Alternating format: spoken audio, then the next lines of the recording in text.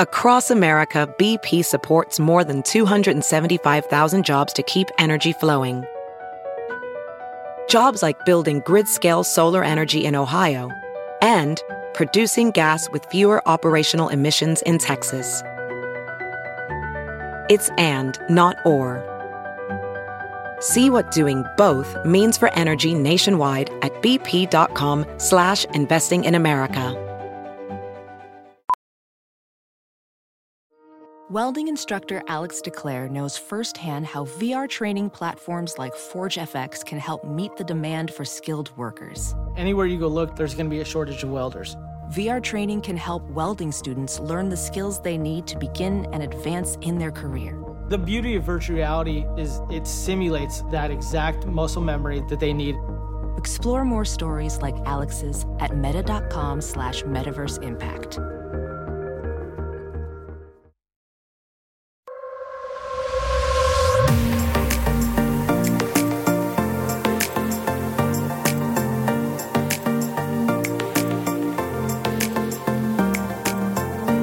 Hello, my angels. Welcome back to the Balanced Blonde podcast, Soul on Fire. I'm your host, Jordan Younger, and today we have a best of the show episode for you guys.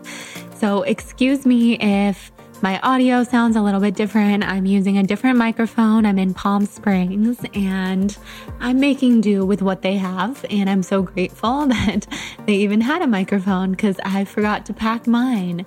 So I wanted to welcome you guys to the final episode of 2020 on the Balanced Blonde podcast.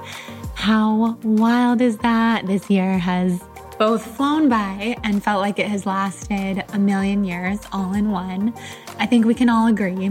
And yeah, it's wild. So happy holidays from my heart to yours. No matter what your holidays look like this year, they're definitely different for us. In my family, Jonathan and I are doing something, just the two of us. At the time of recording this, I don't even know what that's going to be yet. So stay tuned on Instagram to see where we end up. And we are sending so much love to each and every one of you. Thank you for being a part of my life this year, my soul, my family, my tribe. You guys are all of that and more. And if this is your first time listening, then welcome. This is a good episode to start with because this is a best of the show episode where I have gathered 4 of the most downloaded episodes of 2020, also 4 of my personal favorites. And I have pulled some conversation from each of those episodes. So I hope you guys enjoy. I have a feeling you will because these are some special guests with some special messages to share with all of us. As I always say, whenever I re-release a previously published episode, if you've already heard the episode, definitely give yourself space to hear it again at a different time in your life. We are all changing and evolving every single day. So these episodes and these conversations, they might strike you differently and that might feel really good. And if you have not heard any of these yet, then I know you'll love. We will leave the links in the show notes to the full episode so that you can go listen to the full conversation, since I have a feeling just a taste will probably leave you wanting more.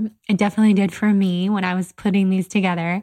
So the guests in today's Best of the Show episode are Melissa Wood of Melissa Wood Health. We recorded this in February in New York, pre-COVID. So quite different times. And it was such a fun, enlightening conversation. We got really close during this interview. I watched her face shapeshift. It was awesome. So I can't wait for you guys to hear a part of that conversation. We have the medical medium, Anthony William, who for many obvious reasons has changed my life and millions of lives. Can't wait to share a part of one of our conversations here because we had 2 this year, which was so cool. And then also my dear friend, Shaman Durek. We talk about racism and wellness and some of the things that he's experienced in his life as a Black man in the wellness industry. And he's such a powerful shaman. He's amazing. So excited to share more of this conversation. And then my dear friend, also Jessie Golden, who talks about her journey with rheumatoid arthritis, healing, manifesting, keeping a positive, optimistic mindset. She's such a goddess. So I know you guys will love this little compilation that we have for you. And before we dive into today's episode, I would love to thank our sponsor, Life Seasons. So everybody has been asking me all year and also for the last many years, what supplements do I recommend? What do I actually take in my daily life? What brands are trustworthy? On and on. So I'm obsessed with Life Seasons for so many reasons. And first of all, I want you to know that you can use the code BLONDE, BLONDE, for a discount, and that will get you some savings on their fabulous, fabulous products.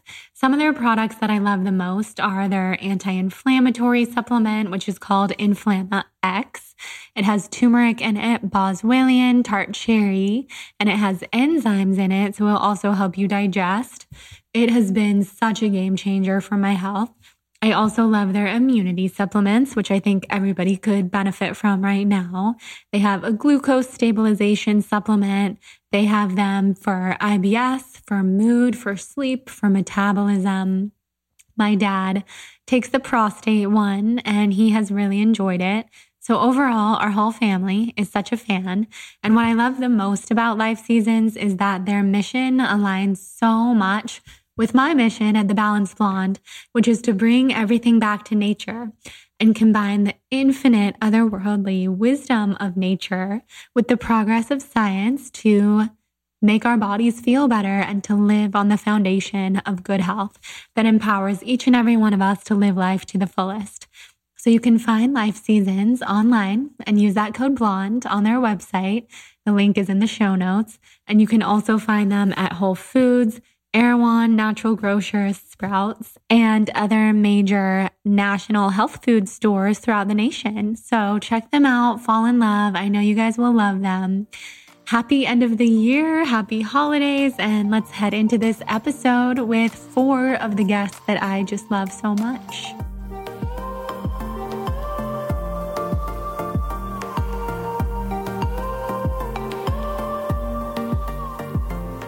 So I grew up in Syracuse, New York, upstate New York, and I am one of 6 siblings. I have 4 sisters. Wow. Yes, my parents, my mom and my dad had 5 girls. And then my father, when my parents divorced, remarried and had my brother. So there's 6 of us. So there's a lot of kids. I grew up my parents got divorced when I was really young, 7, 8. And it's really, it's so funny because as we were just talking about therapy, when I sit with my therapist and I talk about the things that are so important to me, like having dinner with my family, I don't remember a time in my life of ever sitting at the table with my parents. Like, I don't remember happy times with them together. I remember one time where like we were all in my mom's room and like my mom and my dad were laughing. And that's the gist of like the happiness level with my parents. And, it's unfortunate, but it's really shaped who I am. And I think coming from a broken, very dysfunctional home, I really built up this layer of just survival. My mom worked 3 jobs, wasn't around. My dad, we saw every other weekend. And I was alone a lot and I was with my sisters a lot. And I've always had that leader in me where it was really important for me. Like my sisters hated me growing up. Like I had a chore list. I was like made to sit down for dinner. I was like a mini mom. Yeah. At a very young age. I mean, I felt like I was a mother. Mm-hmm. I to this day, like I'm trying to work on shaping new habits with like reminding myself that I'm not their mother. Like I still get like, I feel like sometimes I'm my mom's mother. Like Are your sisters older than you or are you in the middle? I'm in the middle. I have 2 older, 2 younger. And I think structure I craved it. I craved structure, and the fact that I didn't have any, I really gravitated towards people in my life who had that element. So my best friend still to this day, Crystal Godwin. She goes by Chrissy now, but we were inseparable. Like we slept at each other's house every single night. Like I typically stayed at her house, and I loved that they had family dinner, and it was her mom, her dad, her brother, and I always wanted that. And I I think I carried around a lot of sadness as a kid because my parents weren't around and they weren't checking on my homework and, all of the things kids don't want. I wanted, I wanted them to come to my games. And it's, I think it's made me the mother that I am. Like I am every single thing I've ever wanted. And my mom is amazing. I have an amazing relationship with my parents. I've worked really hard at it and I forgive them. And I know that they did the absolute best with the card they were handed. And I feel like whether you have a good childhood, bad childhood, it shapes us, right? In some way. And we carry so much of the weight with us. And it definitely followed me when I moved to New York. And that was kind of when everything changed. Yeah, which we will definitely get into. Yeah. And I've heard you talk openly about struggling with food and controlling food. And I've totally been there as well. So I can relate on many levels. And a lot of people listening too, just knowing my audience. So I would love for you to get into what it was like when you moved to New York and started kind of confronting all these things that you had been dealing with. Yeah, so it was when I moved to New York on my own. I drove a U-Haul with a girl who was moving here, and the U-Haul broke down. It was like I look back, I'm like, how in the hell did this young girl, how did I do it? And I look who I am today, and I'm like, no, I've always had this in me. I've always known there was something bigger than me kind of carrying me. And I mean, that's the only way that I moved to New York. It's like I came here on a weekend trip with a friend and got a job that weekend. I'd never been to New York. That's I was so cool. learning how to go from Fifth Avenue back to First. And then, it was learning all the... What was the job? The avenues. I worked at Bloomingdale's at the Chanel counter. Oh, cool. And I was currently doing that in Syracuse at it was Filene's before Macy's bought Filene's. And I was working at the Chanel counter, which...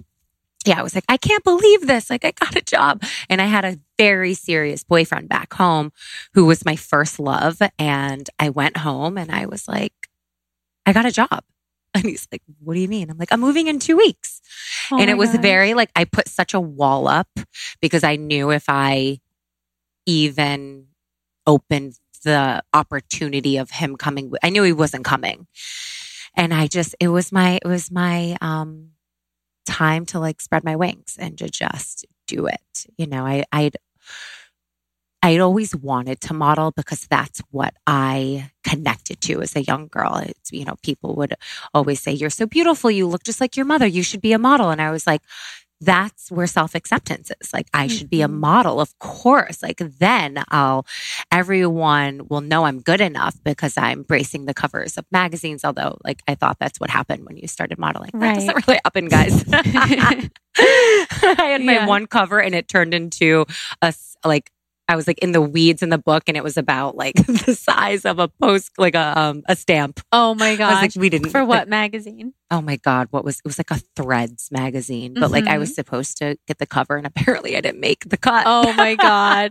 So funny. It's so true. With the way that we glamorize things that we believe are going to be the epitome of our happiness. Oh yeah. I mean, so I think, moving to New York on my own and then living in this small apartment, I had a mattress on the floor for a very long time. There were mice in my walls and it was this was it. This was home. I didn't have money to move anywhere else. And at night when I would close that door, it was smaller than the bathroom here.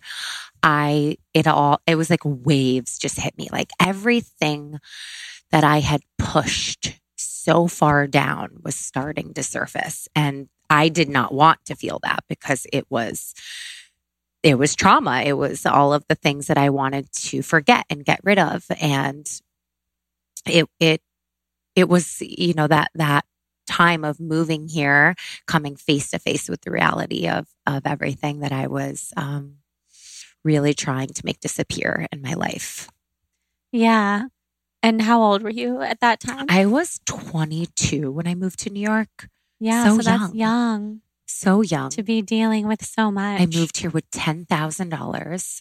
It was like, I remember I was bartending. I was working at the Chanel counter, and I was working at an auto supply company. I was like, I was a natural born hustler. Mm-hmm. So I knew I was saving for something, and then, getting here and working at the counter, but being approached by people like, you should meet agents, like you should go into modeling agencies. And I was like, okay. Like, I mean, the outfits I went in there with, I'm like cringing even thinking about going into like Elite and Ford the way that I didn't know, Right. I was like decked out.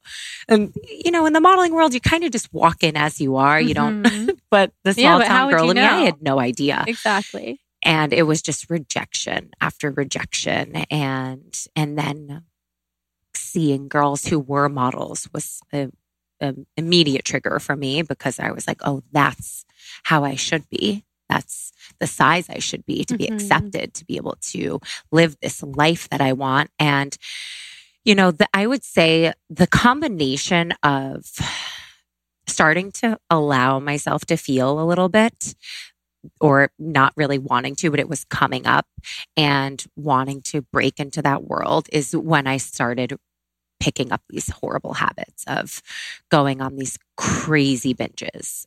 They were very extreme.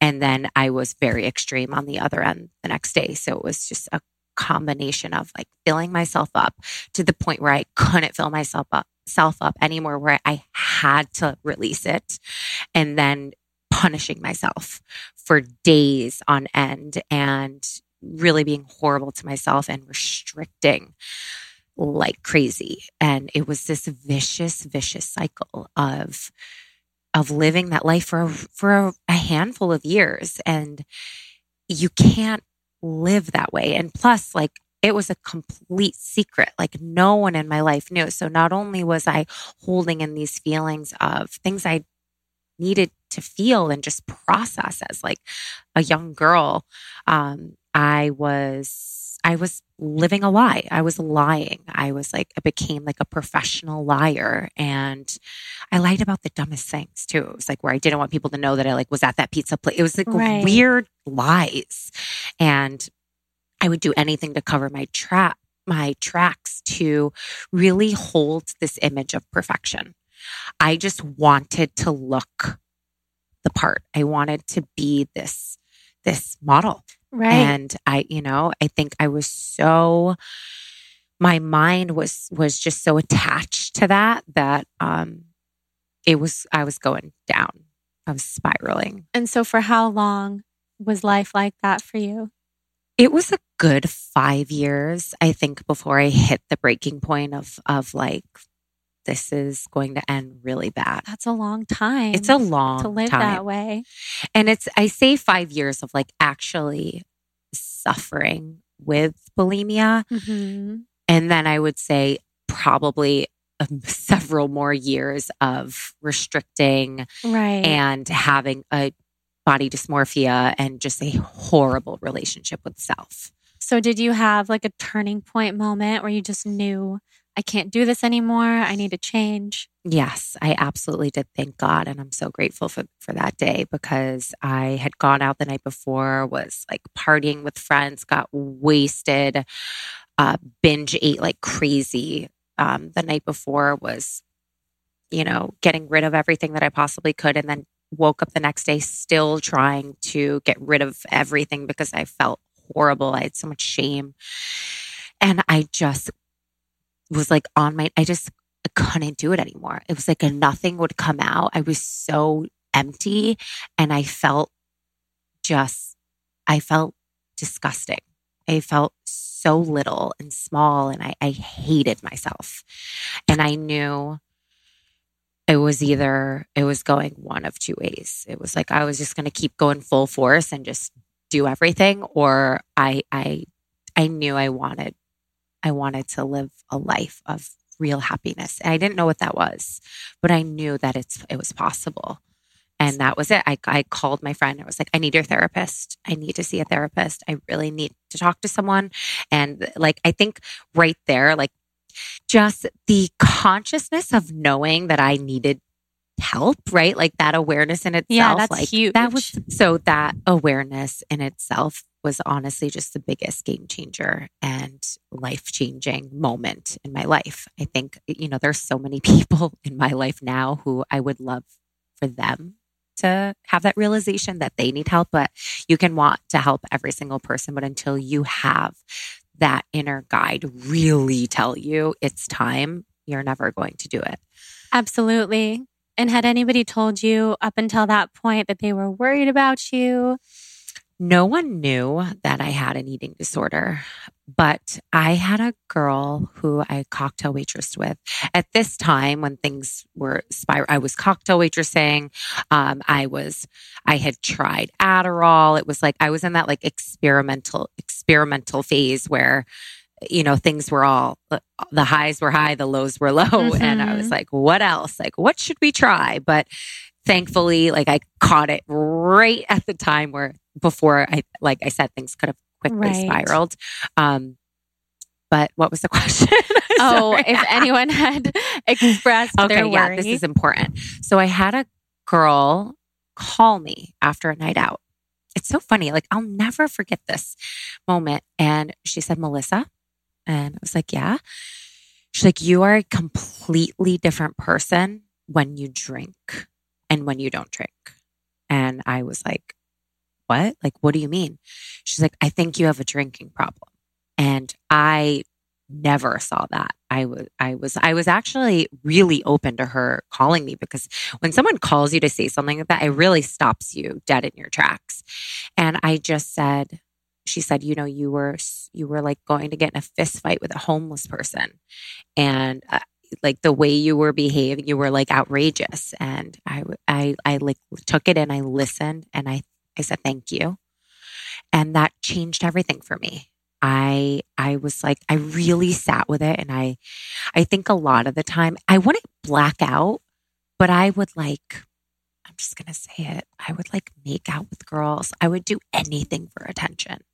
It was like, I was an extremist, mm-hmm. and it was not cute. I was really sloppy. I had horrible hangovers, and it was just, I would live this life of like being like high and hungover on the weekends. It was like getting lit up, drinking my face off, and spending the weekend miserable for a long time. But I thought that was normal. I think most 20-somethings believe that, right? Absolutely. And I know you recently shared that you haven't drank in a year. Yeah, right? exactly. And I haven't drank in 4 months. Yeah. And it was like this, it was the craziest thing, because I do not have a bad relationship to alcohol now. Thank mm-hmm. God. I just really got to the place where I'm like, I don't need this thing that I once believed I needed to have in order to be in these social settings. I'm having the most fun in my life that I've ever had. And I love how beautifully you've shared it. And I couldn't relate more. It's so fun. I have no idea where this is going. Like, I don't know mm-hmm. if I'm sober. I don't know if I am sober curious, but I'm like, I'm just being with this. I love that. I was so excited when I saw you share that, because thank you. Similar to you, I don't have a bad relationship with alcohol, but I realized the only time that I really drank was in social situations where other people were drinking and wanted me to drink to just be part of the whole experience. Yeah. And this is kind of how it was for years for me. And then when I got sick with Lyme and just had a very difficult couple years, it just felt like, why would I put something in my body that's not medicinal at all? It's actually the opposite. Yes. If I'm working so hard to just do everything right and just treat my body with such care. Yep. So that's what kind of made me decide I'm not going to drink like 5 times a year as I had been at weddings and the different things. Yeah. I'm just not going to do it. So I didn't even drink at my wedding. I know. I love which was so awesome. I love it. I was drunk on life. I did not need. No. I get hungover. Yeah. I was so hungover. No, I get like happy hungover. It sounds so weird. No, it's a happiness hangover, and from being I get a happiness and dancing and being with people who are drinking, you can be hungover. No, I agree. And you get high off the vibes, like, but it's like yes. an energy that you bring no matter where you are. Absolutely. And it literally came to me right before I was launching the new website and the app. I was like, I need to clear my mind. I need to really just breathe in and bring in all of the things that just elevate me. And after every meditation, I would have that little voice, and it was like, don't drink. You don't need to drink. You just do it half the time to appease the company you're with or to make everyone else feel comfortable. And it was like, we are not in this work to make people comfortable. We're here to make people very real and raw and honest with themselves. So just try it. And I was like, okay. It was like, I would have these conversations in my closet with this. I'm serious. And I was like, okay, I'm just going to try it. With your intuition, with your my higher guide, self. 1,000%. I love that so much. Yeah. I'm with you. I had such thoughts in my head about you can't stop drinking. It might make other people uncomfortable, which is so sad to look back on, because what about me? I was the uncomfortable one. I was the one doing something that I didn't want to do, waking up not feeling good, because I just became so sensitive to it as well. Oh my God, me too. Even half of a vodka soda, I would be so hungover with the worst headache. Yep. And I had someone tell me one time, someone who I was friends with in college, who I kind of dated, you can't trust someone. You can never trust someone who doesn't drink alcohol. And it stuck with me. And so I had always thought, like, I don't want to be that kind of person. And how funny is that? Because it's like, it's not that it's the opposite. Obviously, you can be anything, but it kind of is. It kind of is. So to shed those layers of like what other people thought, and this was someone I held very highly in my head. So to shed all those layers has been so powerful. And it's like, I feel liberated. And not to mention, my husband is the king of nightlife here. I know. And he's been so sweet and supportive because obviously I love going out. I love going out and dancing and having amazing nights with him. And that it doesn't change anything, you know? And I think, I'm like, is this bad for his business? And I've thought about that. Right. But I don't think it is. I think I'm not telling people not to drink. This is just something that feels very right for me. And I'm not like, keep drinking. I'm having so much fun with you. Yeah. I think it's actually so inspiring people to see that they can go out to a club and dance and have fun without alcohol and still enjoy that whole scene. Fun, you guys. Yeah. I'm not so kidding. Fun. I have more fun. I'm so in tune with what makes me happy that it's like, I know that I enjoy that. And it's a whole new level of high. That makes me so happy. Isn't it? Yeah. So for people who don't know, can you share a little bit about your husband and what he does? Sure. So I actually met my husband when I was working as a cocktail waitress at Marquis. I had a boyfriend, a very serious boyfriend at the time. He had a girlfriend. So when I was working for him and I was his cocktail waitress, I always waited on him. Kind of makes sense now. He's like, I'll have Melissa tonight. So nice. Yeah, it's amazing because as we were talking when I first came in, I never in a million years would have ever thought that Noah would be my husband and we would have a beautiful family together. I never saw him that way. I saw him as a club owner who was always with a ton of beautiful models, who was out all the time, who drank a lot. I was not attracted to him in any way, shape, and form because I never saw it. He was my boss. And then when I stopped working at Marquis and we were both single at this point, he's very good friends with one of my best friends. And we started spending more time together. He invited us on a trip to Ibiza one summer with like 30 other girls. And I was like, yes, like, let's go. Why would we not go? We're going to have the time of our life, as I did. And I was seeing someone at the time when I went on that trip and he broke up with me because I went on that trip. But I was like, I said to him, I'm like, I would never date Noah. But I truly, at that time, wouldn't have. Like, there was nothing there. And the more that I spent time with him, the more I saw him for who he really is. Not this whole facade of this club owner and always with supermodels and beautiful women. Like that was something he did for a living, but that was the furthest thing from who he was as a person. And every time I was with him and we started to really get to know each other as friends, and we would talk for hours. And Noah's not someone who doesn't look at his phone often. And he wouldn't look at his phone for like 3 hours. And every time I left him, I would have this feeling of like, I just like that man. I like the way I feel when I'm with him. But my ego was so massive at the time. And I was like, no way. I will never date him. He's been with a lot of people I know. He's in this nightlife world. My ex knew him. I was like, no, like I can't do that. It's not right. And my friends knew him, and what would they think? I was so caught up on what everyone would think. And then he was very strategic. He had a business called Strategic Group. So there is a reason. He's super strategic. And he was very cool about, his being persistent with me. Like it wasn't annoying. It was cool. And I would fight it. And then I'd end up like leaning into, spending time with him in like groups. And it was like, I couldn't shake the way that I felt. And I remember when I told my girlfriends for the first time, and they were kind of like, what? Like, you can't date Noah. And I was like, well, I'm going to. And I remember that I was like in my girlfriend's bedroom, and it was like me and my cocktail waitress friends. And they were kind of like, a deer in headlights. Like, you're going to date Noah? It was like, it was weird. Right. All of my friends knew him. Right. So which is actually very cool. It is on now. The flip side. Yeah, exactly. Like at my birthday dinner, it's all still to this day. It's like all of my girlfriends that I met cocktail waitressing, all of my, best girlfriends. And there's not a single girl at the table who doesn't know Noah. Yeah. Or like have their own relationship with Noah. And he's just the greatest man. He's so solid.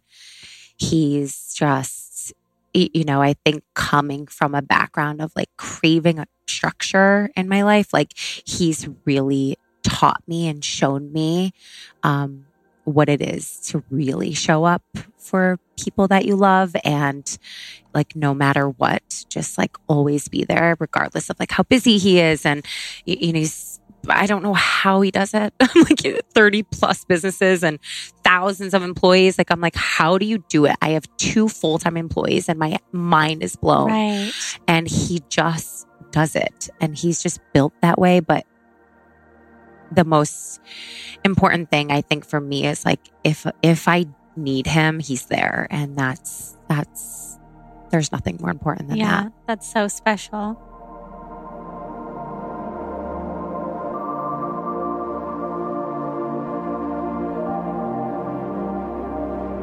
I was telling you before we started recording that our last episode together was the most popular episode on the podcast of all time.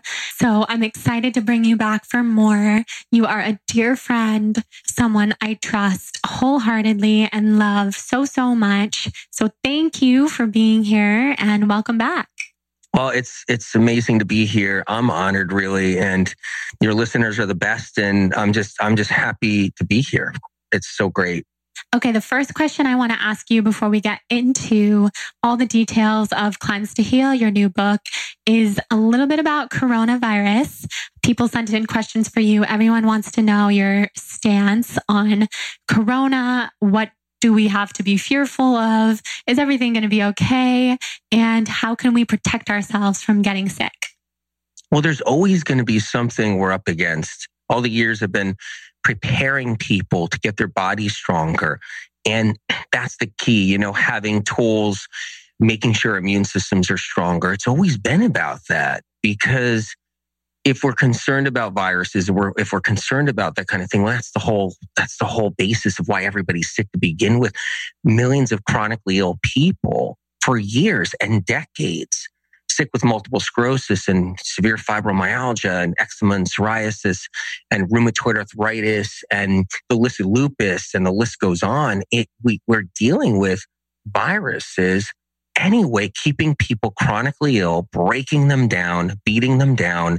And so it's always been about, let's come out of that. Let's get stronger. Let's have our immune systems where they need to be, because we're up against so much. And then we can take control. and we can feel like, empowered. So then when something that something comes around, like we're up against something else, that wait a minute here. Wait a minute. I'm empowered. I've been taking control of my health. I've been taking control of my life. And so there's a new virus out. It's like, no, I've been working hard on it. I'm getting myself where I need to be. And I need to be, and so it's always been like, there's hundreds of viruses out there that affect people in their lives day to day. It Right. leads them to being bedridden. And that's the thing, like multiple sclerosis, that's viral. And how many people are bedridden because of it or in wheelchairs because of it? Exactly. And lupus is viral.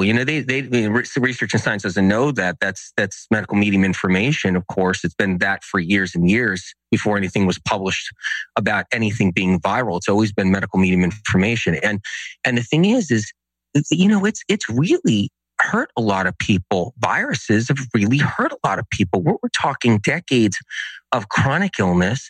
People being swept under the carpet, pushed aside, kicked aside, not listened to, not heard. And so really what it is let's just get ourselves stronger. Let's get our immune systems back. Let's always be prepared. And that's how I look at everything. So what I've been wondering about with the coronavirus is how similar is it to these other viruses like Epstein-Barr and Lyme and lupus and everything that you've been mentioning, in that those viruses get so serious they can keep us bedridden and last in our system in a very long-term kind of way? Is that something we should be worried about with the coronavirus, or is this something that isn't so worrisome? I would love your insight on that. Well, it's about lowering our immune systems. And that's the thing is, we get hit with anything. When we get hit with anything, our immune systems get lower. And then we're susceptible to more things. We're susceptible to more problems. And that's another thing to just be, to be open-minded about. What happens when you have the Epstein-Barrs and you're dealing with all the different viruses that are out there, the HHV6 and the shingles viruses and the HHV7 and undiscovered versions and strains and mutations of all this. And we're already up against all this as it is. And then we get any kind of flu virus can just knock us back. And that's something I've always said for years. It's like, I've seen people struggling, seen people with all the different conditions and symptoms with lupus or any kind of condition or bad fibromyalgia or severe chronic fatigue syndrome. And then they get a bad flu virus. And it could have a name. It could have any name to it. I remember back in the late 80s, there was the Russian flu. And then, I remember so many different flus, and there's different, they name flus the strangest names or forever what reason. And then, and then there was other flus and then there was the H1N1, right? It was the whole thing, the swine flu. It's like, they come up, when there's a new bug around and, it could knock us back. It could knock our immune system down. And we've always been up against this throughout the years that we can get our immune system knocked back. And that's why I'm just like, wait a minute here. When we're dealing with all these other viruses and bacteria, and we're dealing with all these other environmental causes, environmental issues. We're dealing with the toxic heavy metals. And, so when something's going around, like, anything, it's just about, we can do something about this. We can take control over our health so that we have the right tools, get our immune system really strong. And that's how I look at it, really. Well, I love that. That's very empowering to hear that we can take our health into our own hands as long as we keep our immune system functioning nice and well. So I know you talk a lot about that in your new book. What would be some of your top immune boosting tips and tricks for all of us who are looking to do that, especially right now with everything going on in the world? That's what it is. It's what can I do to keep that immune system strong? And I lay that out in the books, and I've always have. And Cleanse to Heal, I especially lay that out. Yeah, like I really, really, have that there in somebody's hands. So, they're not stuck. And I really talk about the immune system, I talk about the medical medium vitamin C shock therapy and the medical medium zinc shock therapy. And I even have flu dosages with supplements where the dosages for flu and the right supplements for flu, and cleansing to get the poisons out that keep our immune system down, because everybody's walking around with the mercury and the aluminum and the copper and all the different toxic poisons and toxins and poisons. We're doing the scented candles, which scented candles are disastrous for our immune systems. Yeah, unless they're natural. Yeah, they have to be naturally scented, like really natural, like maybe an essential oil candle or something. But anything that's, not natural like that, like the plug-in fresheners and colognes knock the immune system down really low. Wow. And perfumes knock the immune system down really low. And so we're always up against all of this cologne, all of this conventional perfume. And this isn't just like a little scented, essential oil that we have on us. It's these colognes and perfumes are really hard on our immune systems. I talk about that in the book. And, like I said, in the scented candles, and then we're up against, all the conventional, we're up against the pesticides and the herbicides that everybody's spraying and on people's front lawns and around apartment buildings and in streets. And we have all the different pesticides, the herbicides. Then we have the toxic heavy metals we're up against.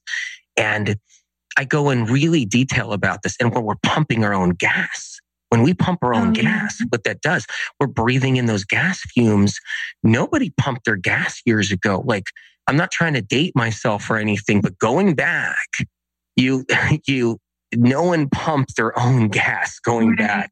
That's something I always think about. Like, when I am pumping my own gas, I think this cannot be good for me to be breathing in these fumes. It's so strong smelling, and my body feels so sensitive to it. It goes into the liver. So as you're pumping the gas and you're getting that downwind of the fumes coming right out of there, right into the liver, the minute it touches the skin, those fumes, it instantly enters the liver because that stuff is a solvent, and gasoline is a solvent. And I talk about that.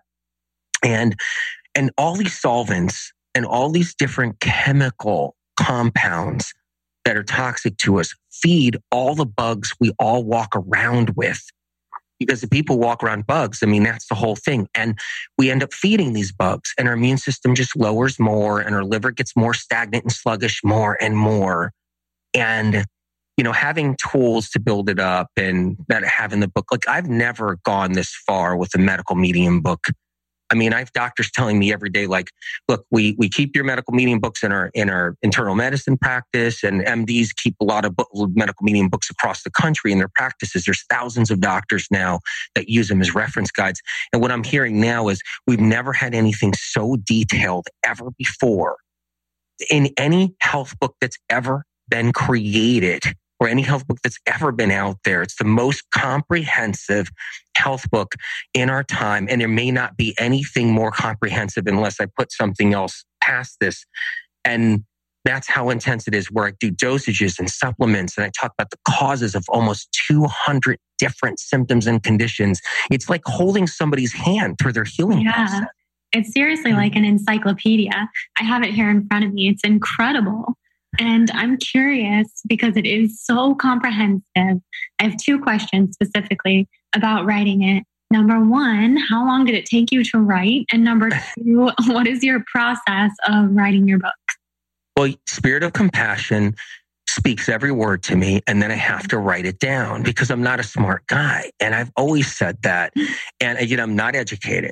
So that's another thing too. I never went to a university. I never went to college. You don't really need it. You have the education of Spirit of Compassion every single day. I never took a nutritional course. I never took any course ever with natural health or any kind of health. Never done any of that. And all the information that's in the medical medium books and Cleanse to Heal never was out there before. And what happens is that, I have to write the words down as I hear it. It's a process. And it turns out to be a stack of paper and really high. And then I have to type it into the computer word for word and go. You write it down with a pen first. Write it down with a pen. And it's a brutal process. And then, I still have to learn it. I'm hearing it and writing it word for word. And it could take a long time. If I do it every day 16, 18 hours a day, like I did Cleanse to Heal, then it's a process that took almost a year. And it's funny because this book is so heavy too. I mean, actually, when I first got it, I was like, oh my God, what is this thing? 10 pounds. I don't know what this, it was crazy. And then I realized how much I really put into it. It was just, oh my God. Yeah. No, you should be very proud of yourself. It's incredibly comprehensive. I can't believe how many hours a day you were able to work on it. You have an incredible work ethic. And well, you know what? Don't sleep very much. I'm honored you even think so. You know what happened is I would do it until I would practically pass out. Then I would end up on my office floor, laying there. I'd fall asleep on my office floor, like curled up with this little pillow. My God. And then when I would wake up, Spirit of Compassion be like, you ready to go again? Wow. So Spirit of Compassion was your writing coach. They were ready to get this out there. It was one of those things where we need this out more than ever. People are so sick, and it's not just that, you know, that the threat of what we're up against now that's changed the whole country and the whole world right now. It's I mean, in the United States alone, 250 million Americans have a symptom that they don't have a real answer to. Right. I mean, even acne, there's no answer to. It leaves people completely baffled. And that's the whole thing. And so when there's no answers, the guessing games happen. And now we're playing guessing games, and we can play them for years and years. And we can have bloating, and then acne, and then fatigue, and then it goes on, and tingles and numbness and dizziness and eye floaters and tinnitus and ringing in the ears and eczema and psoriasis with no answers. Yeah. And you know, in the medical meeting books were about, wait a minute, we have answers for the first time. It's not a guessing game that the alternative medicine world plays and the conventional world plays. And Jordan, one of the craziest things I've ever seen is the conventional system doesn't have an answer for all the chronic illness, symptoms, and conditions.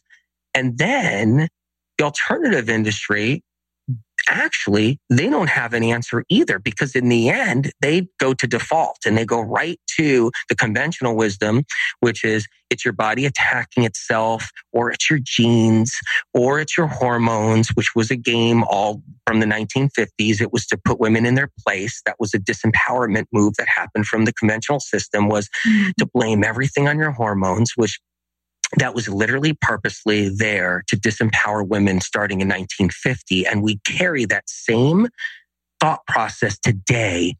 And it's unbelievable how we're just completely disempowered with this old grandfathered man law. That's what it is. It's an old grandfathered man law that keeps women down to this day, where if you're playing with your different alternative remedies and you're not better yet, then it falls right into the pathway of, oh, it's your body, you know, causing it. And when women flooded into doctors' offices in the 1950s with hot flashes and tingles and numbness and fatigue and heart palpitations, they were told it was hormones. That was the answer.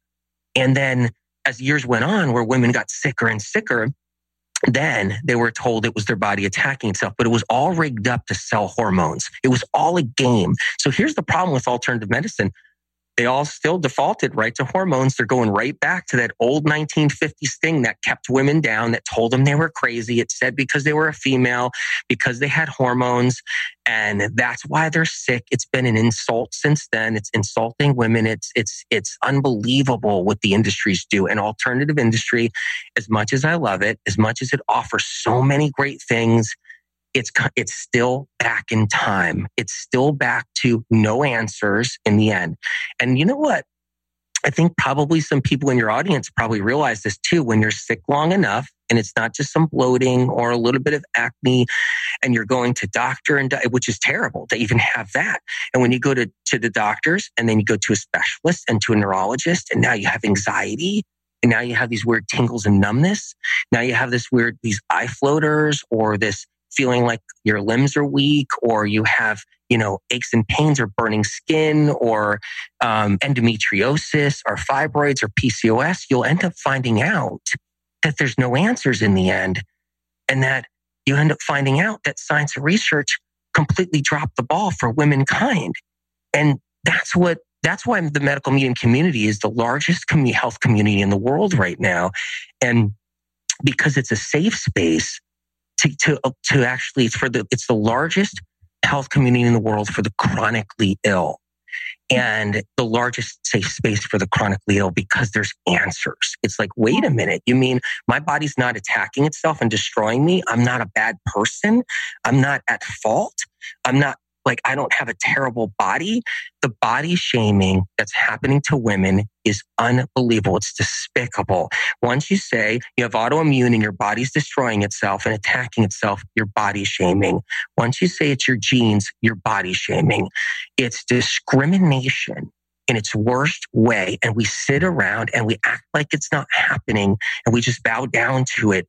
And the thing is, with the medical medium information, it's about, no, we're not taking that anymore. It's why I'm up against so much opposition. It's why I'm discriminated against all the time.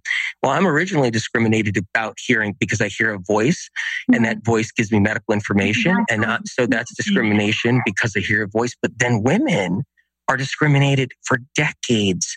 And it's unbelievable how it's done. It's like, no, it's your genes. And then, no, it's your bad thoughts. I mean, tell a 15-year-old, a 17-year-old that the reason why they're sick is because they're creating it with their bad thoughts. Talk about a new body, like a new, a new kind of like attack. And then, because that's just really bad all in its own. And then when you're on your journey to heal and you think science and research has it all down, where no, science and research will protect me. They have an answer. I'm going to a new doctor now, and I'm going to a new doctor.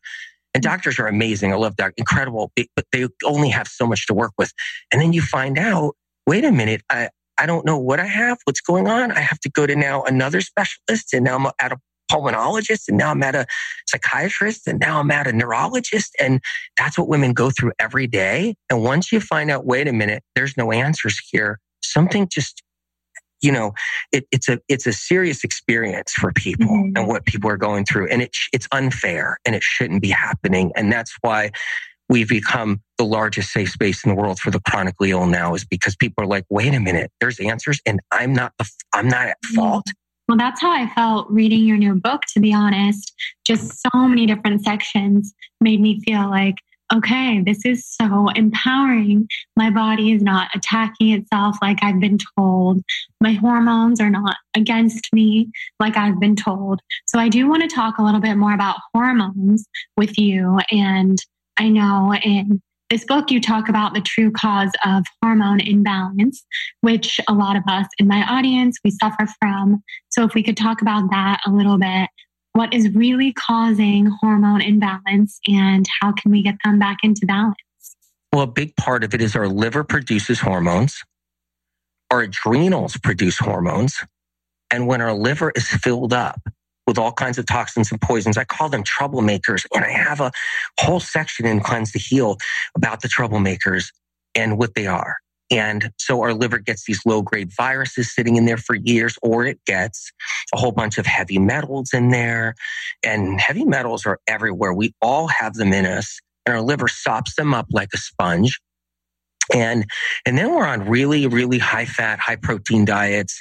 And there's nothing wrong with healthy fats. And, I love healthy fats and all that, but we're usually raised to begin with the high fat, high protein diets, whether you're vegan or vegetarian or animal protein, whether you're in that spectrum too.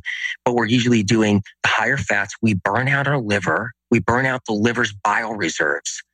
And that happens. So then we're burning out the liver's bile reserves. So then the liver can't break down fats. And then they float around in our bloodstream, and they start clogging up organs. And then we start getting that little spare tire around us, and we start battling weight. Like, how come I'm battling weight? And that happens. And then our adrenals get worn down because we have caffeine addictions, which I understand. This world's hard. I mean, I do not fault anybody for matcha tea and coffee drinks and chocolate or whatever. I do not, because this world's hard. Yeah. And if you need that to get by, I completely understand 100%, because between stress and between what we're up against, I totally get it. But what happens is we're not taught how to do something different. And all that caffeine burns out our adrenals. And we start losing our adrenal hormones. And our adrenals produce a lot more hormones that research and science isn't even aware of. But it also produces sex hormones too. So our hormones get eaten, they just get eaten up. Our adrenals start getting weakened. And most women have their adrenals aren't equally strong. One adrenal's always weaker than the other. And that's a problem. And the adrenals have over 56 varieties of adrenaline. And that adrenaline, if someone betrays you, like if anybody in the audience has ever been betrayed, they know what that feels like. Like that you can't oh my God, you can't even touch that. It's so painful. And when somebody's betrayed, their adrenals actually release a different blend of hormones. And if your trust was broken, if anybody broke anybody's trust, or if your trust was ever broken, or somebody in the audience is, and out there, if your trust was broken, that's really hard. And I'm really sorry if that ever happened, because it's so hard for people. And then your adrenals produce a different blend of hormones, and it starts to kind of wear them and tear them. It doesn't mean we can't take control. We can get our adrenals nice and strong, get our hormones back in action, but it's not hormones that take us down. It's these other things that, like the adrenals weakening, that no one's talking about really about that end, or the liver actually getting clogged up and stagnant and sluggish. It's these other things. And then different symptoms come with different viral issues that people get. And that's another thing too. Like for instance, acne is streptococcus, that's bacteria. So if you're having acne, then you have low-grade strep in your system. And anybody that has acne most likely had a UTI or a bladder infection or a yeast infection or sinusitis at one time, or an ear infection when they were younger, or a sty, or anything like this, or strep throat sometime in the past. And then the strep goes dormant, but it's not dormant. It's just floating around doing things in the lymphatic system. And then you end up getting acne as years go on, caused by streptococcus. But there's all these things going on inside of us. There's real reasons why we struggle, like real reasons, not, okay, let's just play guessing games and bait and switch people. The industries love to bait and switch women. That's what it's all about. It's let's keep them down. The alternative industry loves to get women addicted, loves to get them addicted on all the caffeine. That's a big money maker. Keep women addicted on caffeine all day long. And then the industry flourishes and women are used, and they're used for these reasons. They're not taught wait a minute, there's other ways to handle things, or wait a minute, there's other things we can do to get our lives back. Because, addictions are big sellers. They're huge sellers. It's a sure sell, a guaranteed sell that will never stop. And the alternative industry is guilty of it. So guilty of it. Look, I can only do so much besides getting the words out there for people so they have a chance to get their lives back. But that's why a big part of why our hormones are off is from the caffeine addictions. Well, that makes sense. Okay, so for people who want to get their hormones back into balance, you would say definitely get off of caffeine, which I have to say has been the hardest part of being a medical media person. Because by the way, I've been following your protocols for several months now, and I'm feeling better than I have felt in so long. So thank you for that. That's incredible. Yeah. That's amazing. It's coffee. I miss it so much. It's a true addiction. I haven't had it in several months. Chocolate is harder for me to give up, but I'm trying. Well, I always tell people a little at a time, try to keep it where it's not ruling your life or controlling you. Mm-hmm. I don't think anybody wants to be controlled by something. I don't think that's what we want. We don't want to lose choices because we're being controlled by something, and that caffeine addiction that can control us. And they know that though. They know that out there. The industries know this. The conventional and alternative industry knows this, that they can control women, and you just got to get them hooked on something. And look, I get a lot of flack for telling the truth. I get tremendous opposition for telling the truth.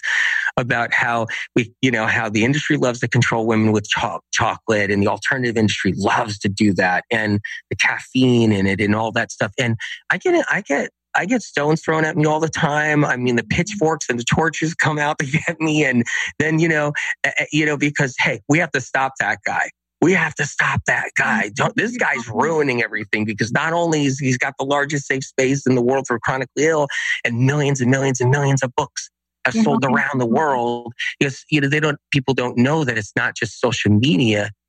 Millions of medical medium books are in almost every country in the world. And they go, we have to stop him.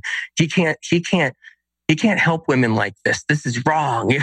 Yeah, no, it's true. So how do you deal with the negativity and the opposition? Because I know that can be hard. And I think it would be very inspiring for everybody listening to hear how you deal with it and how you would just keep pushing forward. Well, I got used to the discrimination when I was young, because I hear a voice, and the voice gives me all this advanced medical knowledge since I was a child. And so I got used to that. Like I grew a skin with the discriminators and discrimination aspect of it. And, that was hard. I mean, it was hard at first, but I did.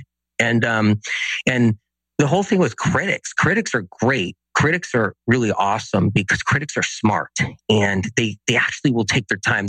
Critics will get a hold of Cleanse to Heal, and they'll get a hold of the book or the medical meaning books, and they'll actually read them, and they have open minds. Criticism is amazing. I love it. It's so important. And they'll notice, the critics will notice it's advanced medical information. Then critics look at how many people are healing. I mean, just so here's how crazy this is. There's no healing like the healing that has occurred with medical medium books and information all these years. There's no place in health that has miraculously pulled people out of wheelchairs and got their lives back with the thousands and thousands of stories, and healed the endometriosis and the fibroids and the eczema. That doesn't exist anywhere else. And the lupus to this degree. So critics see that, and they'll be like, okay, I have to look at this guy, or I have to look, he hears a voice, I have to put that aside. Because everything else it can't be matched. So critics go, they're smart, and they go, let me look at the stuff. And they go, whoa, wait a minute here. And the results and the street cred. And that's what it is. As I had a doctor tell me, Anthony, you have street cred. I'm like, what? Like, what are you talking about? What is that? You definitely do. Yeah. And my doctor friend was like, no, like I had to tell you this. I had to reach out and tell you this. You have tremendous street cred, and that's what makes it happen. I'm like, look, I'm just doing the best I can. And it was funny. But skeptics is a little bit, skeptics and naysayers that don't want to take their time to really look into it and read the book. That's different. I just feel bad for them in general, because if they knew somebody that was sick and they needed help, they just ruined that chance possibly for somebody. Because I fight for the chronically ill. Just a brief interruption from this Best of the Show episode to thank our second sponsor for today's show, Nourish by Nature Made. They are the #1 pharmacist recommended vitamin and supplement brand. Nourish offers a monthly subscription service that is both convenient and customizable to make sure that you're getting the proper vitamin intake. Something I love about Nourish is that their packages are delivered right to your door. So their convenient subscription service can be adjusted, paused, or canceled at any time. And I think for all of us during these COVID times, it's so nice to have a subscription and not have to run out to the store every time you need a new supplement. Their packs are customized to your needs, and they're very affordable. On average, their packs can cost less than $2 a day to get your Nourish vitamin intake. Visit nourish.com, which is NURISH, to take a 5-minute super easy assessment quiz and receive a supplement recommendation tailored specifically to your body. Okay, thank you, Nourish by Nature Made, so much for sponsoring the show. Now let's head back into this episode. Yeah, that's a big shift. And it's been amazing to watch you fall in love and be so happy. And I'm so happy for you as someone who loves you. And I know the love that is between the two of you. And it's also so fascinating. And I know you've talked about experiencing some racism within the royal family. And if you could talk about that, that would be so illuminating, especially for those of us who I just can't even imagine that. Like, you're the most lovely person. And to be met with that type of response, I'm sure was hard. Yeah. You're bringing up emotions in me now, and I'm starting to cry. We both cry. Okay. Okay. I cried at the beginning. I think that I've dealt with racism my whole life as a kid, growing up, being called the N-word and being excluded, and having friends who I thought were my best friends, and then their moms telling them they can't come over anymore because they lost their ring, and blamed me for stealing it, and then found it and then invited me back over. And it was just like so many slaps across the face. And I think also that by being harassed by police all the time, and always having my father remind me of what it was like for him and the things he saw and the lynchings he saw, and and I've done a lot of internal love on myself to get to a space of accepting the reality that's in America when it comes to racial discrimination, and realizing that, yes, Dr. Martin Luther King, wonderful man, beautiful, brilliant spirit who has such vision to be able to acknowledge the dream that we all are capable of having, yet to create civil rights that we can be civilized, but yet the human rights that we think we have, not the human rights that is just projected from United Nations, but the true human rights as a spirit, as a living being, as an entity that's embodied in this color, in this flesh, in this biological spacesuit, has to endure daily, and not feel like there's ever a moment where it stops. And you just feel like everything you do is met, even in the wellness world, it has been so challenging navigating myself as a shaman since the early 90s, sharing shamanism with people before Whole Foods was even built. To any of these wellness ideas were built as a part of our daily lifestyle.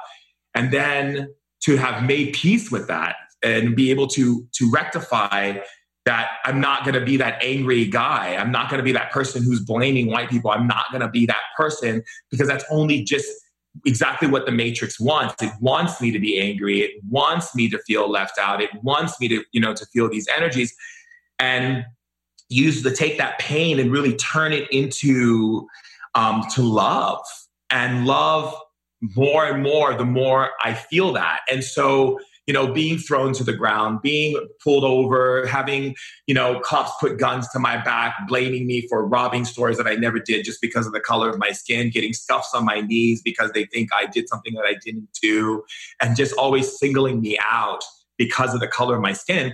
I just got comfortable with it and just dug into love even more. But being in the royal family has been a challenge for me, because the moment I went public with my relationship with Princess Marta, the consensus in Norway was that the paparazzis were the biggest on me, more so than Justin Bieber. I remember arriving at the airport with my nieces and running because it was so intense for me. I've never had so much scrutiny in my life. I've never felt this point of my life where I had to give up my privacy. I can't speak about things openly anymore. I can't have friends come to my house anymore and talk freely about things unless they sign a non-disclosure. I can't go out to places without knowing that there's spies. And, there's people who hire private eyes on me. I have spies that watch me. I have death threats that are constantly given to me in Princess Marta. I get racial comments from Spain, from Germany, from the Netherlands, from London. The press is always watching every podcast I go into. They see my name, they know the podcast, they go right in and listen. They go onto every IG, they watch every little thing I do. I think I'm on vacation and I'm private, and the paparazzis have rented houses near the area and have long lens range cameras, and they're videotaping everything that I do. I have to close my windows, my blinds everywhere I go because the camera is sitting there in my window trying to get a picture of me naked, trying to get a picture of me being intimate, trying to get a picture of me doing something that they can make tabloids on. Mm-hmm. And I'm in the press all the time. Every time I look at Google or I look at what's going on in English press or Spain or Mexico or whatever, there's always something written about me and Princess Marta. And I think, I've learned to build a very strong inner core, Jordan, that I've never had before. I definitely had a strong core, but my disposition or my positioning on strength has changed because I had so many breakdowns. I think I even called you once and talked to you about it. I was having a meltdown. I cried on TV. I started having panic attacks in the morning. Everywhere I went, I never had people were just in my face, and there still are. But now I've learned how to kind of shift my perspective into just letting the paparazzis get what they want, because I know it's feeding their families, and I know it's there's people who are behind it that need to pay their bills. So I'm just here, take the picture. I'm going to stand still. I'm not going to run and look like a crazy person. But the issue that I've had within the royal family, and I can't go too deep into it, but I can talk about the things that I'm open about around it, was at a royal wedding that I was at. And every time around other royal family members or other princes and kings and queens of other palaces, there's always this, I can always feel this stigmatism. It's yes, they're being polite, because in the royal house, you don't really say what you really mean. You say it in a very cordial way. If you're irritated with someone, you don't say, you really piss me off. You would say something in regards to, well, it seems that you have created quite a stir with everyone today. And you don't say I'm mad at you. You say, oh, well, it just seems that you are acting in a way that is unpleasant. When you really know what they mean. Right. And so being at the royal palace for the wedding, we're in this huge castle, we're in this land that's extraordinarily right out of the movies. And we're having the royal dinner, and I'm sitting across from one of the princesses. I can't say her name because I'm not allowed to talk about these things, but let's just say she's very important in the royal family, not in Marta's family, but in one of her cousins. And she's looking at me up, down, sideways, why is this guy on this table? And you can feel it. You can feel the uncomfortableness that people have, that who is this black man? Mm-hmm. Who is this colored man, this melanated man that is in our society? Who are you? Why? How? Who do you think you are? And so when I was at one of the royal weddings, one of the, and I can't say who it is, but they sat down on the table and they basically said to me, where did you learn your etiquette from? And I said, well, I learned my etiquette growing up as a kid in my family. And they go, oh, well, your family must be very weak. I said, well, why is my family weak? They said, well, because your family is weak, that they would have to teach you etiquette so that you can pretend to be with to be with us. Oh my God. And I said, my family is quite strong, actually, and I'm sorry that you feel that way. And then it went into isn't your family roots from Ghana and from West Africa? And I said, yes. Well, that we were their first slave traders in Ghana. Who says that? That is awful. No, seriously, who says that? And then the person was saying these things to me only to get a rise out of me, right, so that they can get me angry and act out, so they can point out, see, this person doesn't belong. Right. But because I've dealt with so much of the racial discord in America, I've learned to garner myself this great deal of respect and dignity within myself. That when, it's I always go back to Dr. Martin Luther King walking to the podium and saying that speech that changed the world. And that man spit in his face, and he wiped the spit from his face and said, I do believe this belongs to you, and handed him the handkerchief with his own spit on it. Mm-hmm. And that's how I look at how I deal with these conflicts, is that I'm not going to act out to give you the power that you've been trying to achieve by saying these very mean and very crass and non-intelligent ways of communicating to another person, and not with complete void of love and complete hate and malice to attack me in such a way. I'm just going to simply say, it seems that the conversation has become very stale. I'm going to retire to my quarters. And Princess Marta, will you accompany me to our room? And it seems to, thank you for sharing this time with me, and may you have a good evening. And I want to reach out my hand, which, I don't shake people's hands, but, I did that. And he, repulsed at my hand and said, I would never touch your hand or anything to do with your type of people. And was just like laughing in my face. Like, are you kidding me? Do you actually think you would ever have me touch you? And I said, well, then I bid you farewell. And, that's the thing, is that when you're in the royal family, it's not like I'm going to be free and dance Disney and do all that kind of stuff. Right. You have to really fit into this certain way. And so when I think about Harry and Meghan, who are, Martha's cousins, Prince Charles is Martha's cousin, so that makes her fourth cousin to Harry. I look at how she must have felt, being this actress from LA, where you're free, you say what you want to say, and then all of a sudden you're pushed into this tiny, itsy bitsy little you. And that's how I feel. Like I remember Marta said to me, honey, I want you to know that you're going to feel pressure from everything. And if it's too much, let me know. And I'm like, no, I'm fine. And then I felt the pressure. I lost my personality and I got molded into this very structural royal family member that, follows the rules and does what I'm told and all these types of things.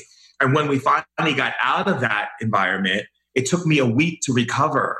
And I started crying because I lost myself. Right. The part of myself that's the playful boy, the part of myself that likes to spontaneously go, Geronimo, and like just the fun parts of who I am. Yes. And so that has been a challenge. And I think also the death threats have been a challenge when people, threaten my life and tell me they're going to look for me and find me and do all these, and they describe all the horrible things they want to do to me. And really, reporting that to the palace police and guards and really helping the palace be able to crack down on those death threats for me and Princess Marta. Mm-hmm. And then also, I think the reverse racism that comes from the melanated, the Black community, of who do you think you are dating a white woman? You're disrespecting your own kind. So it's at what point do we start focusing on love versus these very distorted principles that we've held so strong to that need to come undone? And I have a lot of respect for my girlfriend, and you'll find out when you speak to her. She's such an eloquent speaker, a powerful woman who speaks for women's rights and against homosexuality abuse, against anything that is affecting anyone from being able to expand their light and be who they are. And what I love about her is she's the first of the royals to speak out on racism and take the arrows and knives and daggers that's been coming at her for being the first to speak out about the fact that she was born into privilege and she was born into a system where she had no idea that racism existed until she started dating me. Yeah. Oh my gosh. Well, I can't wait to talk to her. You guys are such a power couple. And I've just been listening so intently and getting chills and tearing up. And like, you're the most powerful person I know. I love you so much. And you're so strong. And it just hurts me so much to hear that you've been treated this way and to know that this exists out there, which I know is a privileged thing for me to say, to be shocked that that exists and that happens.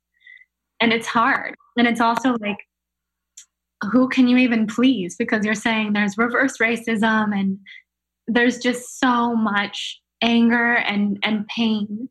And when you talk about the person who was so awful to you and wouldn't shake your hand and was talking about slavery, you as a shaman can see that person is full of so much pain. So to be able to see that and to still act with such grace and strength as you do, I just want to commend you, because that's beautiful, and it's love, and you always act with love and grace. And so how can we all do that with the divide that's happening right now and the pain in our world? what would be some tips that you have for remaining in love and unity and not accidentally pissing people off, which seems to be just what the norm right now? What would be your advice for us? So, one thing I've learned in all of these things, and I think it becomes something that can be a great way for us to center ourselves, is recognizing love's resilience and really being able to see love as a covering, and recognizing that what you see someone doing or acting out, you can't really react to it because they're living in a different evolution than you are.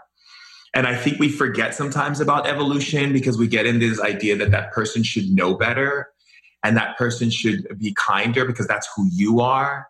And so we have this part of us, a part of ourselves. And it's really interesting because growing up in with a lot of abuse and a lot of sexual molestation done to me, and a lot of things that I've gone through in my own personal life, being bullied and beaten up at school for being the nerd who collects stamps and coins and loves action figures, and when people thought that you should be cooler than that, and whatever, because I had a Depeche Mode fan club. Okay, the point of the matter is or being fact that I'm black and I don't listen to hip hop, I listen to country music and I listen to rock and roll and I love Metallica and like that, so I got beat up a lot.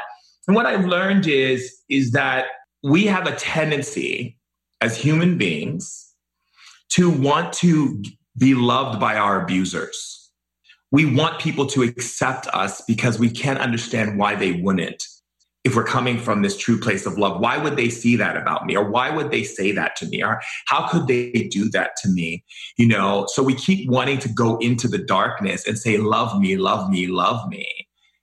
We want to get our abusers to love us. We keep extending the olive branch and in hopes that one day we can change that person to come into a place of wisdom, clarity, enlightenment, love, however we associate, being woke. And I think what we have to recognize is that when we do that, we are basically insulting our own intelligence. We're going into a space of wanting something from another person that they can't give for where they are in their evolution. Mm-hmm. So the greatest place we can do, or the greatest thing we can do, the greatest place we can be is in love's resilience. And that is the ability to keep loving without needing that brought back to you, right? It's like you've become a surgeon of love because you're a self-generating being of love, which is truly the source. It's truly what God is, right? That's in you. It's that everlasting love. It's like, I love that in Willy Wonka, the everlasting gobstopper. It's the everlasting love, right? It's the everlasting love that no matter what you do, no matter what you say, no matter how you act, no matter how you show up, I'm going to love you. It doesn't mean you have to jump into the negative currents of their abuse, but it's just, I'm going to love you for where you are in your evolution, and I'm not going to take it personally or see it as an attack upon myself for not being able to get you to see my point of view or to see that I'm a good person. Mm-hmm. And I think that's the key. It's like, we all want to be the good person, right? But it's not about being the good person, as it's more about us being able to demonstrate liberation from attaching labels and words and conditions. And, as everyone wants to be on the red, wants the red side, everyone wants the blue side, and everyone wants it. But I'm like, let's choose the purple pill. Let's choose the pill that is all about, all inclusiveness. And, even when I see people like Deepak Chopra or Tony Robbins or any of these people, and I have a lot of respect for these gentlemen, but what I would like to see more in the world of wellness and biohacking and all this stuff is the women leaders coming forth as the voices, to also lead us, because I see too much of the male trajectory of that this is the male trajectory of the conscious world of biohacking, of the spirituality, of the transformational world, and all these spiritual worlds and stuff. And even the other day I was looking at this whole thing and it was like Black leaders who are speaking out, and like Reverend Michael Beswick is doing this thing. And I looked at all the men and like 2 women. There's more women in the world who have so much great intelligence to share with all of us. And I think that if we're going to truly change things, we have to stop locking ourselves up and shutting down because other people are uncomfortable. So people are going to get mad. I mean, what's new? This is the time for people to get mad. This is why all this blackout is happening. It's what I talk about in the book, Spirit Hacking. Right. People are going to get upset and they're going to get jarred and they're going to get triggered. Welcome to unsheathing the nonsense that's been sitting under the rugs for far too long. And the house cleaning has begun. And welcome to the blackout. 12 years of house cleaning for humanity and for our species to get it in a place of love so that we can thrive. And if we don't, then hey, then we don't. And we have to reestablish the experiment again with very little people on the planet and rebuild again from tribal structure as we did. So, it's like, hey, what do you want to do? Do you want to be a person who's being affected by everyone around you and be a victim because other people are choosing to act out what they need to act out? Because a lot of people are like, I'm so angry with what's going on. You were angry before that was going on. So let's acknowledge that, right? That's so true.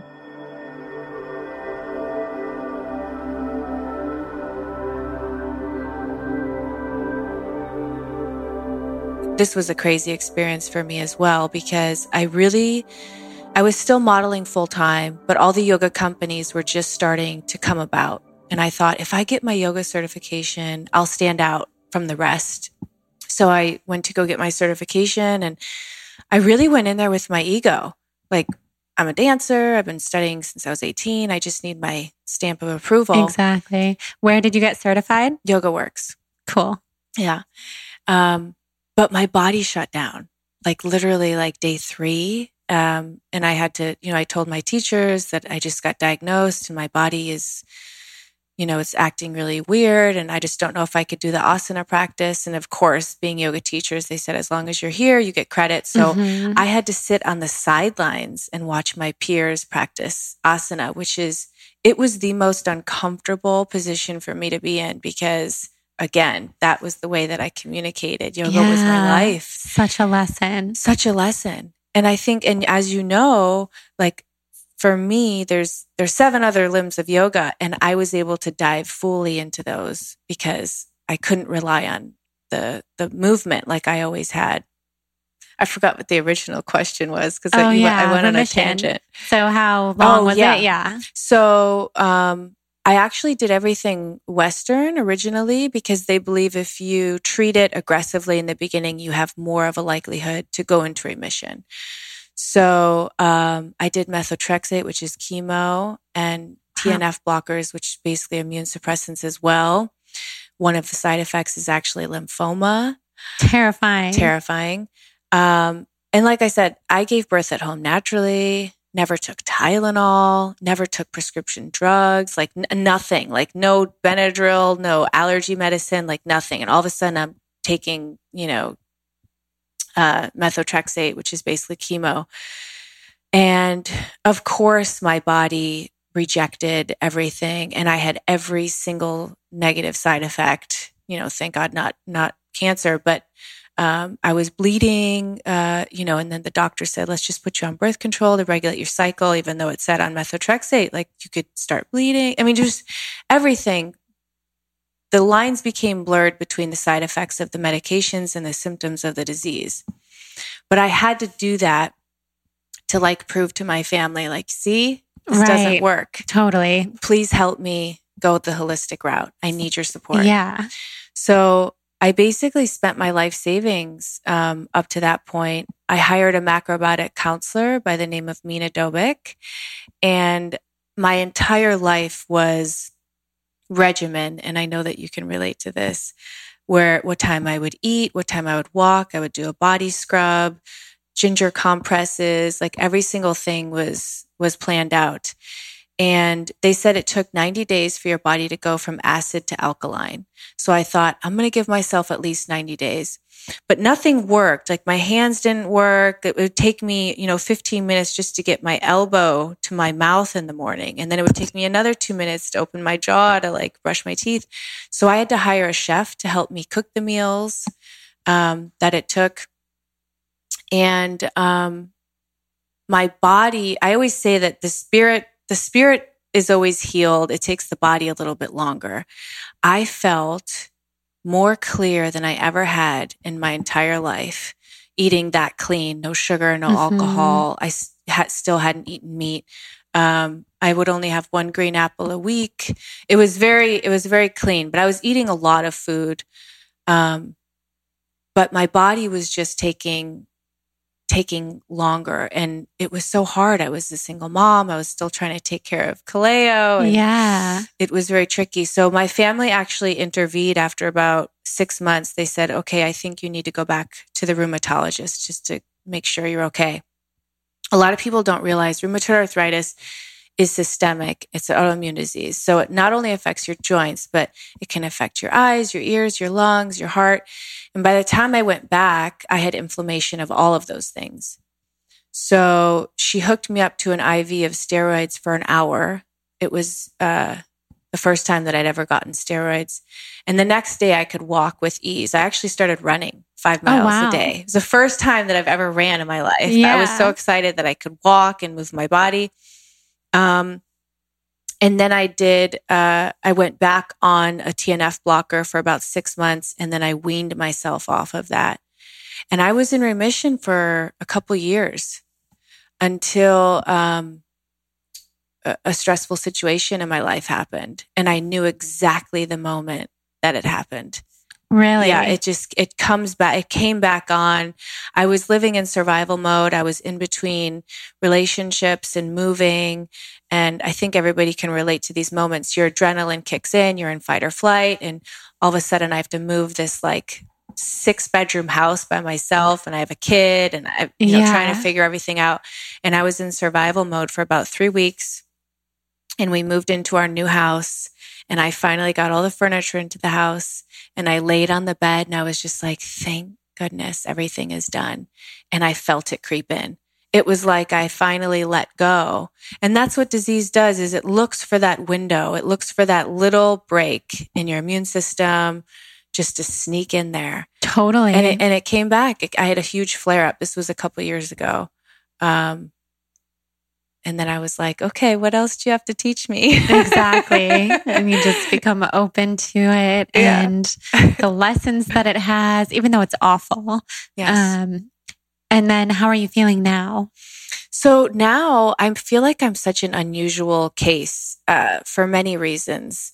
I don't have like visual inflammatory factors. I have the RA factor, but I don't have like any like in blood work or anything. Even when I've gone to healers, like no one like can pick anything up.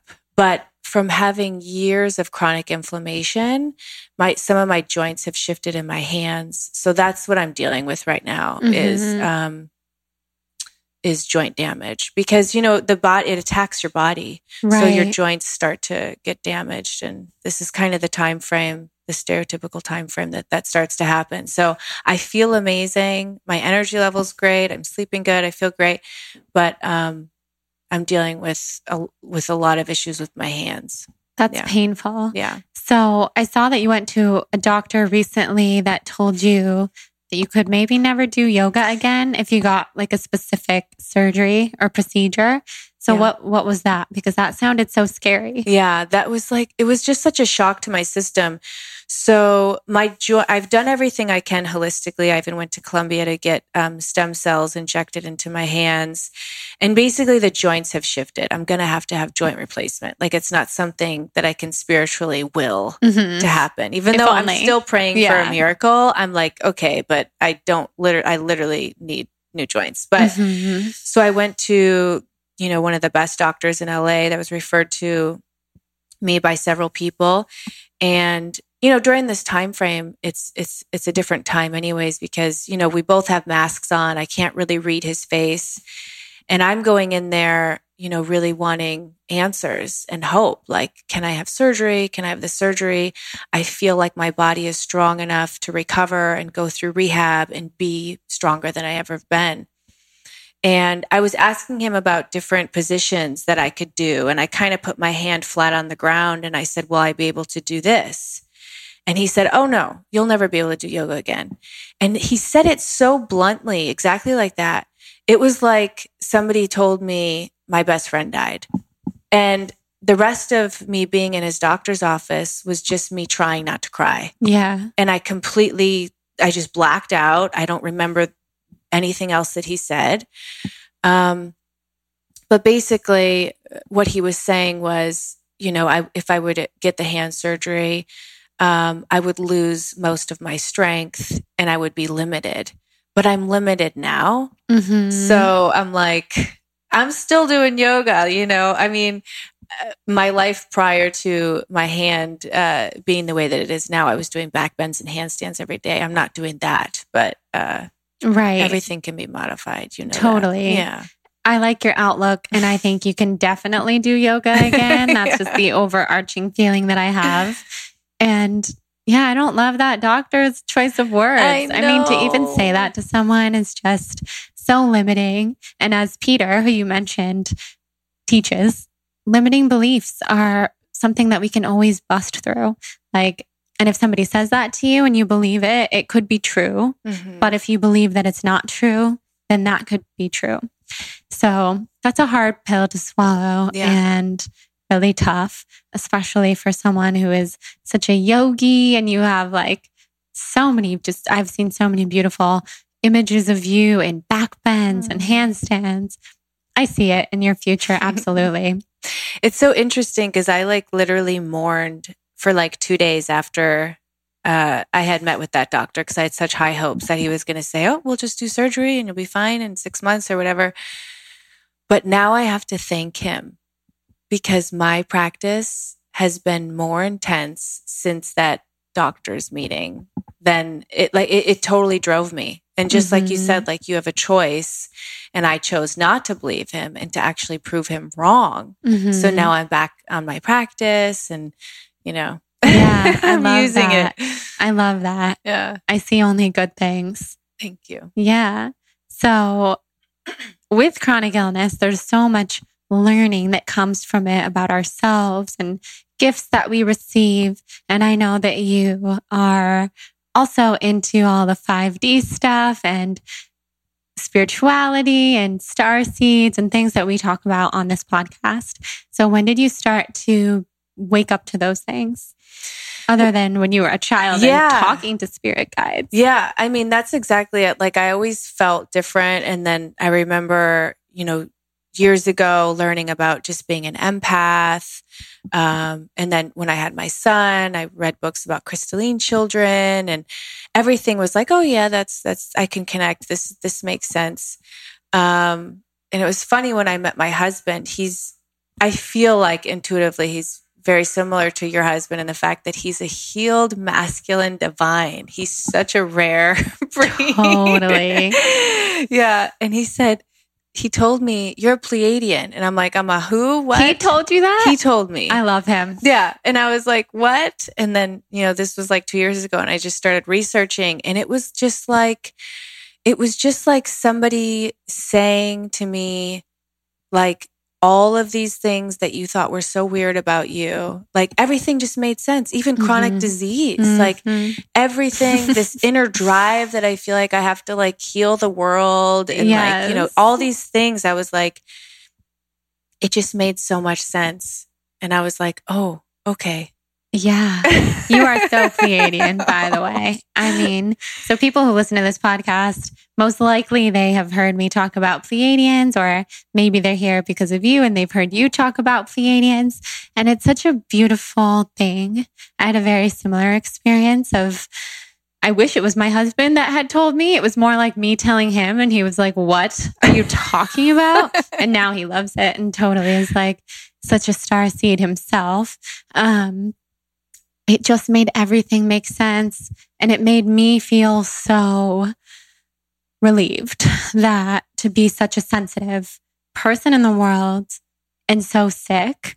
Although I try to not call myself sick, just like you, just having had the sicknesses, it just made everything make sense.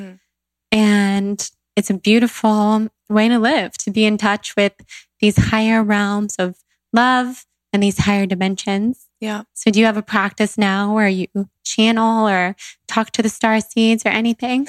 I mean, I think I always have. I just didn't really know what I was doing, you know? But something that I really love right now, that I feel like people in general are all feeling on a conscious level, is the more that you tune in with yourself, like especially right now, everybody's in quarantine and going through a lot of things that we're being forced to really tune in.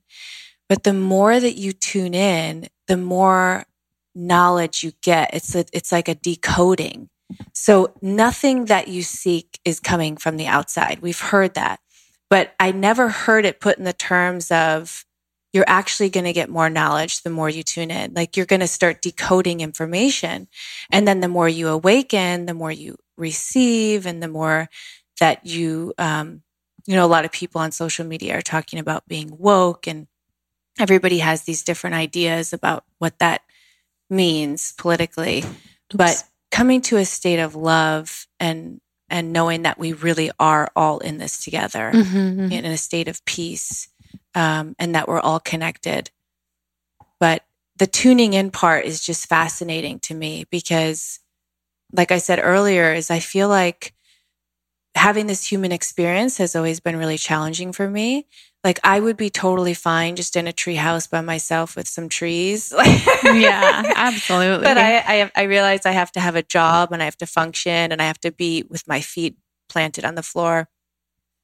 But the moments where I get to meditate and tune in with myself, and I have to have those moments. Absolutely. Yeah. I can't live without it. Especially living in a city like LA, because we don't necessarily get all of those treehouse naturey moments unless we really seek them out. Yeah. So that's important. So how did you meet your husband? I saw that you guys just got married. We did. Congratulations. Thank you. Your ring is so beautiful. I'm looking at it. It's gorgeous. How did you guys meet? You'll love this because I manifested him entirely. Yeah. I love. Yeah. Relationships was one area of my life that I never felt confident in. And I think also relating back to being a starseed, or however you want to phrase it, is I was choosing a lot of people that were broken, or that I could heal, or falling back also on me being that strong, independent woman. I was getting a lot of like feminine type of men where I was being the caretaker.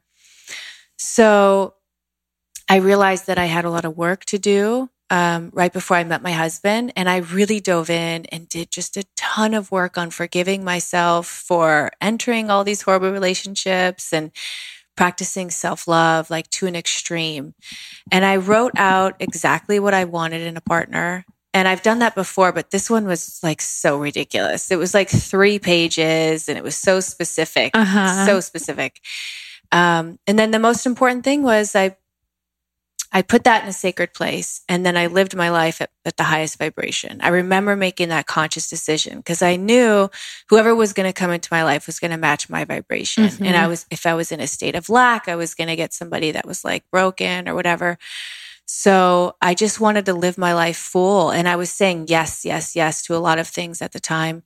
And a friend of mine at the last minute said, I got tickets to Stagecoach. Do you want to go? I had never been to Stagecoach.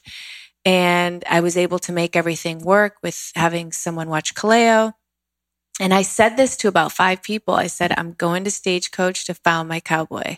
Yes. I said that out loud. I didn't know what I was talking about. You totally manifested it. And then on the 3rd day, there's a 3-day festival. On the 3rd day, I was there with my best friend and our feet were killing us. Anybody that's been to a festival, it's like day 3, your feet are killing you. And she was quite tall as well. She's like 6 feet tall, taller than me.